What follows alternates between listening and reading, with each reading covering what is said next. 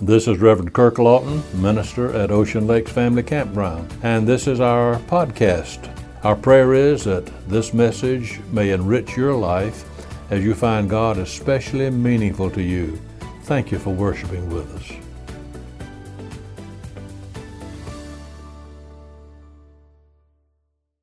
There's an old Scottish legend which is called the Key to the Vaults. And in this legend, the story goes like this. A shepherd boy who was tending sheep on the mountainside once saw a strange flower one day, and it was a flower like he had never seen before. A beautiful flower. He sat down by it to examine it more closely, and then he dug up the flower, root and all. It was so beautiful that he lovingly cupped it in his hands, and as he did, the great rock mountain in front of him rolled back its doors as if they were on oiled hinges, and there opened before him the vaults of the mountains. The sun shone in on untold riches. He looked in, beautiful sapphires, diamonds, rubies, and gold. Awed and astonished, the shepherd boy carefully entered that cave very slowly, step by step. As he looked around, he saw wealth everywhere. He laid down the flower and picked up a few of the most beautiful stones. Then he filled his arms with the treasures. He started to leave, but then he heard a voice from somewhere say, "Don't forget the best. Don't forget the best." He stopped and looked around at the piles of jewels he had left and wondered if the things he had chosen were the best stones, diamonds, jewels. So setting aside some that he had chosen and picking up others, the boy started out of the cave once again, but for a second time he heard the same voice say, "Don't forget the best. Don't forget the best." He hesitated for a moment, and then he walked outside into the sunlight. When he stood there, looking at the dazzling beauty of the gems in his hands, he heard a great noise behind him. It was the great doors of the mountain shutting behind him. Suddenly, there was nothing in his hands but dirt. Once again, the voice spoke.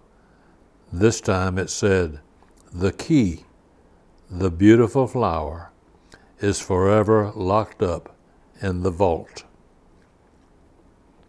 Just a legend.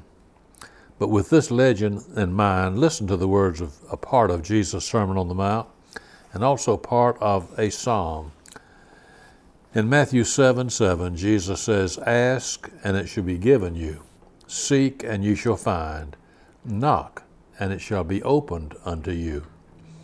And in Psalm 50, verse 15, God says, "Call upon me in the day of trouble. I will deliver thee." Look with me for just a few moments very closely at these statements. To whom were they spoken? Is our Lord saying to everyone in the whole world, "Ask, and it shall be given you," or "Call upon me, I will deliver thee"? Are these words given to everyone as a wholesale promise to people who shut him out and live as if they did not know God? Can just anyone lift these two promises out of the Scripture and use them as blank checks to draw on the bank of God's great riches? The answer is an emphatic no. Each one of these promises has a condition attached to it. First, the verse from Matthew 7:7 is preceded by several verses by command from Jesus. In Matthew 6:33, Jesus says, "But seek ye first the kingdom of God and his righteousness, and all these things shall be added unto you." And that second verse from Psalm 50, verse 15, that is immediately preceded by the 14th verse, which says, "Offer unto God thanksgiving. Pay thy vows unto the Most High." And so in reality, we have in these two verses what might well be called the key to deliverance. I'd like for us to keep in mind the words of Jesus when he spoke, "Seek ye first the kingdom of God." But I want us to spend the rest of our time this morning on the 14th verse of that 50th Psalm. Offer unto God thanksgiving. Another translation renders that verse, make thanksgiving your offering. It seems to me that God is saying here that He doesn't really want primarily our strictness in following certain forms of worship. He's not even interested mainly in offerings that we give, because all these things are His to begin with. God does not ask us to give in order to get the gift from us. It's already His. Perhaps a passage of Scripture that comes to mind by hearing the words of paraphrase of Kenneth Taylor. Let me read it in the Living Bible, Psalm 50, verses 7 through 14. God says, "O my people, listen, for I am your God. Listen, here are my charges against you. I have no complaint about the sacrifices you bring to my altar, for you bring them regularly. But it is not sacrificial bullocks and goats that I really want from you. For all the animals of the field and the forest are mine, the cattle on 1,000 hills, and all the birds on the mountains. If I were hungry, I would not mention it to you, for all the world is mine and everything in it. No, I don't need your sacrifices of flesh and blood. What I want from you is your true thanks." Such pointed words from God. There's another verse almost like this from the 100th Psalm, which says, "Enter into His gates with thanksgiving." Do we always come to God's house with a spirit of thanksgiving, or is it possible that we sometimes come with a spirit of fretting, rebelliousness, duty, or maybe for some other reason? There's some people who come regularly to a worship service, such as we're in here this morning, and then they go away just as cold and untouched by God's Spirit as they can possibly be. Why is this? I think one strong reason is because we just cannot worship God unless there is true gratitude in our hearts. Dr. Howard Kelly, one of the great Christian physicians of Baltimore many years ago, told a story which illustrates this truth so beautifully. Let me tell it in his words, if I may. The doctor said, "In my hospital, I had a nurse in training who was a lovely young lady, beautiful of face, pure in heart. She was a happy Christian who adorned the gospel of Christ. Every patient who came under her care loved her dearly. It was not only the patients, but also one of the finest young doctors in our hospital who fell deeply in love with her. They planned to be married when she finished her training. They say all the world loves a lover. Everybody seemed to love these two when they were seen often talking in the corridors of the hospital. And just after she graduated from nurses training, these two were married. This couple lived in complete contentment and happiness for a little over a year, but then one day they brought the young doctor into the hospital with an incurable disease. It broke everybody's heart, but his wife remained faithfully at his bedside. She nursed him with loving affection until the Lord took him home. Dr. Kelly said that about a month later, this nurse came back to work on the staff at the hospital. But for some time, Dr. Kelly said he dodged her. He said, "I knew anything I would try to say to comfort her would do no good. I stayed away from her, but I really suffered with her." And then one day, the inevitable happened, and the two of them came face to face, Dr. Kelly and this beautiful young nurse, so recently widowed. She slipped her arm through the arm of the doctor, and she said, "Doc, you've been dodging me, haven't you?" He replied, "Well, yes, I have. I didn't know what to say to you. I couldn't think of anything to say that would help heal your broken heart." And to this doctor's amazement, she just stood there, smiling. And then she said, "Dr. Kelly, I have no bitterness in my heart. I'm very grateful to God. God gave me more than He gave any other woman. He gave me 2 years, 2 beautiful years, the one before we were married and the one after we were married. I had the love of the finest man who ever lived for 2 whole years. Dr. Kelly, you're all wrong. You don't need to say a word. I say a prayer of thanksgiving every day for God's blessing to me. But I think there's a second part to that 50th Psalm, verse 14, and it's this: pay thy vows unto the Most High. Have you ever promised God something in the quiet hour of deep consecration, that when you drew close to God and God was so close to you? There was that time when you felt especially close to the Lord. It may have been in a church setting, during a worship service such as this, or may have been during the listening to some great music that has lifted your soul, made you want to be closer than you've ever been before to the Lord. It may be that it was not in any formal setting of worship at all. Maybe it was while you were out in the midst of the beauty of God's nature, down on the beach, or all alone, or in the silence of the woods, or even in your automobile or in some other place.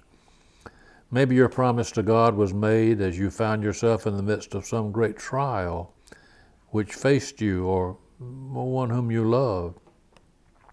Whatever it was, you said, God, I'm not happy with the way things are. I know I need to come closer to you. I need to be more faithful to your church. I need to start being a better steward of what you've given me.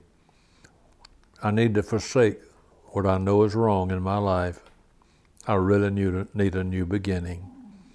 And so you prayed, Lord, if you'll just forgive me once more, if you'll help me in this situation, then I'll make a vow to you that, and you fill in whatever it was you promised. Okay, have you kept your promise?